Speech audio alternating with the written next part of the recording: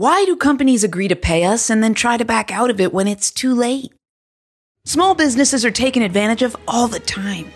There's a whole host of reasons that companies decide they don't need to pony up, and the loss falls squarely on you, the entrepreneur that has more to lose than they do.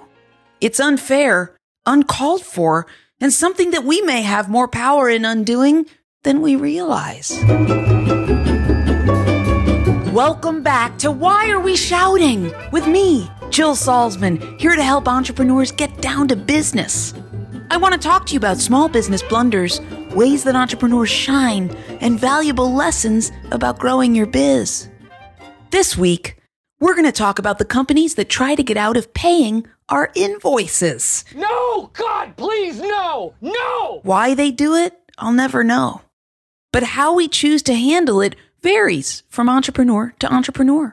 And while there's no one right way to sort this out, there are certain ways not to do it, and a perspective on the stuff that's pretty handy to have laying around. Last month, a brand inquired about sponsoring my company, The Founding Moms. I told him what we charge for inclusion. It's pretty darn affordable, and he'd have thousands of eyeballs learning about his brand, I told him. He wrote back to tell me that when he, and I quote, worked out the expected cost per click, it's high. And although the quality of those clicks could be better than we get elsewhere, I was hoping to get the CPC a bit lower so that it's more likely that our ROI works out. So many acronyms. That obviously endeared me to him. When it came time to respond to him, can you believe what my first instinct was? I thought I should maybe apologize for the cost being so high for him. My second instinct was to let him know that we could negotiate a slightly lower rate so that he'd feel more comfortable. What?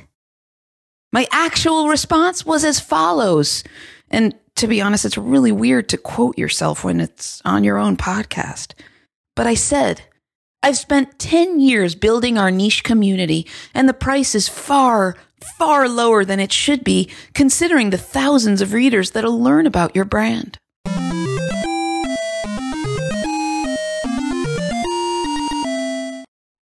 Our instincts to soothe, satisfy, and comfort the people that pay us don't disappear as we become more experienced entrepreneurs.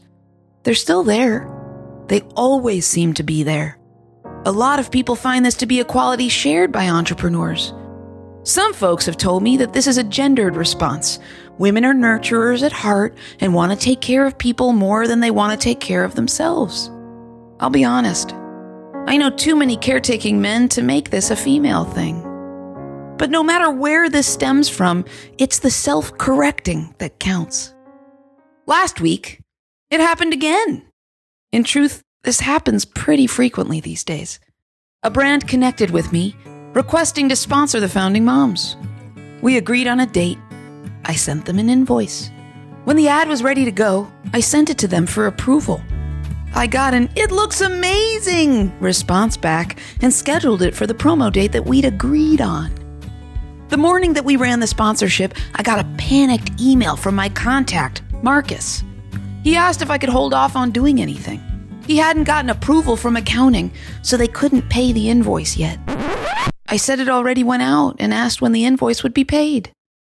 Marcus then wrote to me, "As we want this inconvenience to be addressed in the best way possible, I had an early meeting with our CEO. What's an early meeting? Anyone? My CEO said that he is willing to cover the cost of the traffic that was sent to our site. We pay up to $3 on CPC, up to 100 clicks or $15 per lead." Oh, so now we're changing the terms after the fact, are we? I reminded him that his company agreed to work with us not just because of the potential clicks or leads that we can provide, but because we provide exposure to a niche audience that I've been building for over a decade. I told him that changing the agreement after the fact was strange, that we'd wait as long as we needed to be paid. He confirmed that they weren't going to pay. The way he interacted with me smacked of a young employee who messed up and needed to back out of something that his boss wouldn't like. Did the mama in me want to soothe him? Yes. Did the caring person in me want to make sure that he felt okay and not stressed out by me or the situation, even if I had nothing to do with the cause of it? Of course. But this wasn't about me. It was about my business earning what it deserved to earn. This was about following an agreement that both parties signed on to do. This was about not letting anyone take advantage of the company when they clearly thought that it was okay to do so. I let this guy know that it was not okay. I told him I'd be reporting the business and that they were welcome to pay the invoice at any time in the future. We all know that they won't. But standing my ground was the best and most powerful way to handle the situation. It's taken a long time for me to get there, and no matter how uncomfortable, it helps to see how far I've come and how I respond to these ridiculosities. Here's hoping your responses read with the same confidence that mine do now. You don't call, you don't write. Why not do both? Call or text me at 708-872-7878 or go to jillsalzman.com/podcast. You can record a message there so I can talk to you in a future episode. Go to ratethispodcast.com/whyareweshouting and leave a review. It helps other listeners discover my ridiculous stories so that they can build better businesses. Shout out to Amanda, Lindsay, Aaron, and all of the companies that have ghosted me in the past for making this podcast with me. And thanks to you for listening. I'll see you next week.